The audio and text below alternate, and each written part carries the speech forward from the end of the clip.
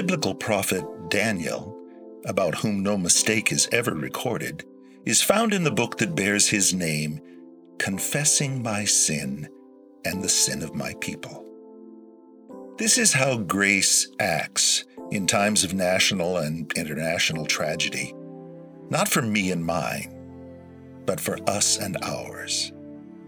Grace doesn't say, "It wasn't my fault, I kept myself pure from disease," or "I'm not responsible for the sins of my ancestors."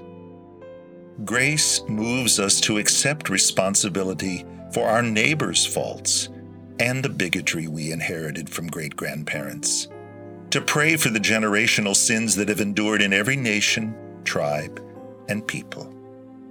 In this, we begin to fulfill the biblical counsel, bear one another's burdens, and so fulfill the law of Christ.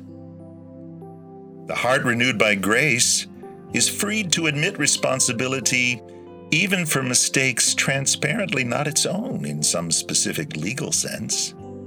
For grace always moves toward the first person plural, to we, to us, to ours. As those bought by the blood of Jesus, we've come to realize that nothing human is foreign to us.